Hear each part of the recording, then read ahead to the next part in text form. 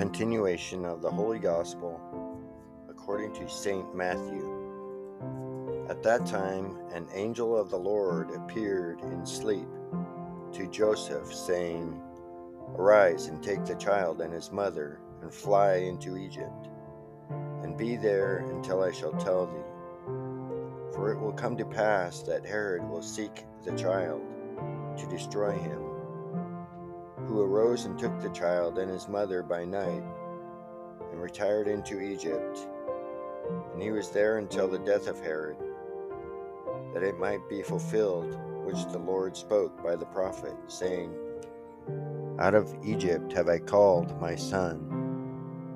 Then Herod, perceiving that he was deluded by the wise men, was exceeding angry, and sending, killed all the men children that were in Bethlehem, and in all the borders thereof, from 2 years old and under, according to the time which he had diligently inquired of the wise men. Then was fulfilled that which was spoken by Jeremiah the prophet, saying, "A voice in Ramah was heard, lamentation and great mourning, Rachel bewailing her children, and would not be comforted because they are not."